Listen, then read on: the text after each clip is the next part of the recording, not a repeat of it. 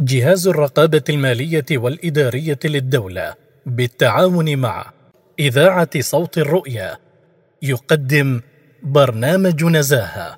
الشيخ عبد الله بن علي الشحري إمام وخطيب بمركز السلطان قابوس العالي للثقافة والعلوم.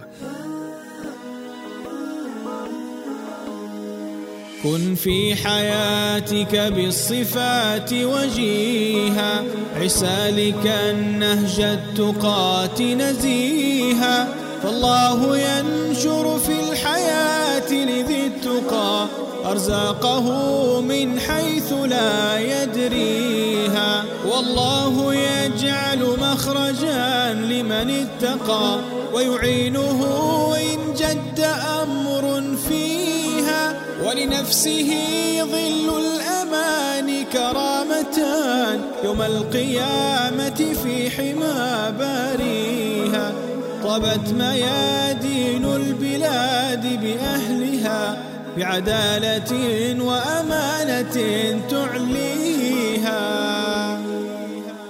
عبد الله بن رواحة رضي الله تعالى عنه قبل 1400 سنة يخرج من المدينة، وقد أرسله النبي صلى الله عليه وآله وسلم في مهمة، سامحوني بالمصطلحات العصرية سيقول تقييمية، سيقيم الوضع المالي في خيبر وسيقيم الأداء للموجودين. شيخ تقييمية. هذه رسالة في قوسين الأمانة في التقييم، لأنها من أصعب المهام. كيف سوف أقيم من هم تحت مسؤوليتي؟ هل ستتدخل الجوانب العاطفية؟ هل سأكون صادقا أمينا متجردا؟ وخصوصا أن العلوم اللسانية تخبرنا اليوم أنه يكاد أن يصل الإنسان إلى درجة التجرد، لأن الإنسان متحيز بطبعه كما تقول العلوم النفسية. فبالتالي هناك تحدي كبير أمام الإنسان، أمام المسؤول، أمام المدير، أمام أي شخص سيقيم، فيحتاج دائما قبل التقييم أن يستحضر صفة وأن يتذكرها وأن يتلوها وأن يتلو آياتها.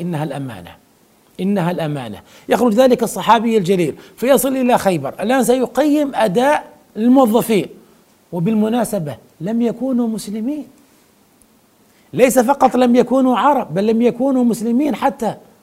لذلك أنت تحتاج عند التقييم أن تتجرد من كل هذه المعايير وأن تنظر فقط إلى الأداء الوظيفي.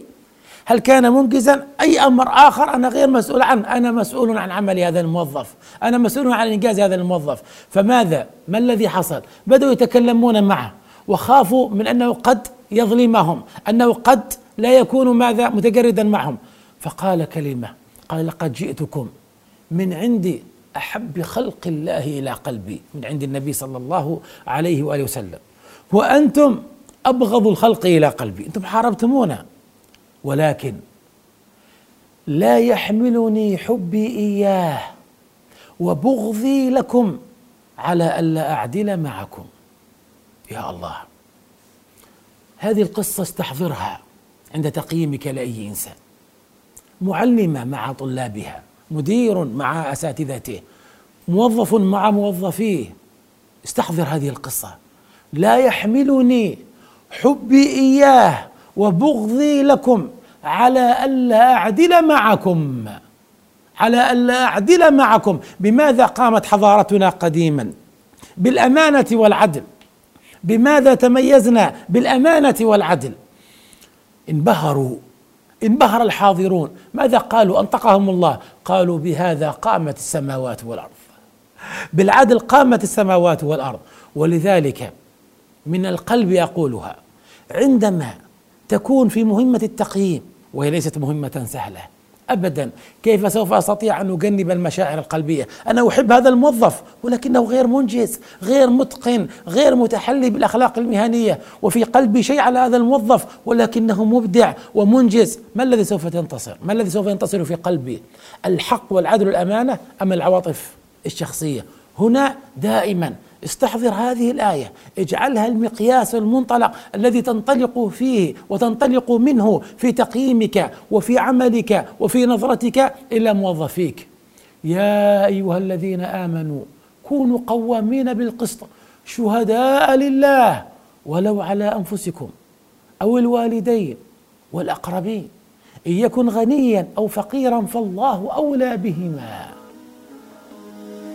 كن في حياتك بالصفات وجيها، عسالك النهج التقات نزيها، فالله ينشر في الحياة لذي التقى أرزاقه من حيث لا يدريها، والله يجعل مخرجا لمن اتقى ويعينه إن جد أمر فيها، ولنفسه ظل الأمان كرامتان يوم القيامة في حمى باريها، طبت ميادين البلاد بأهلها بعدالة وأمانة تعليها.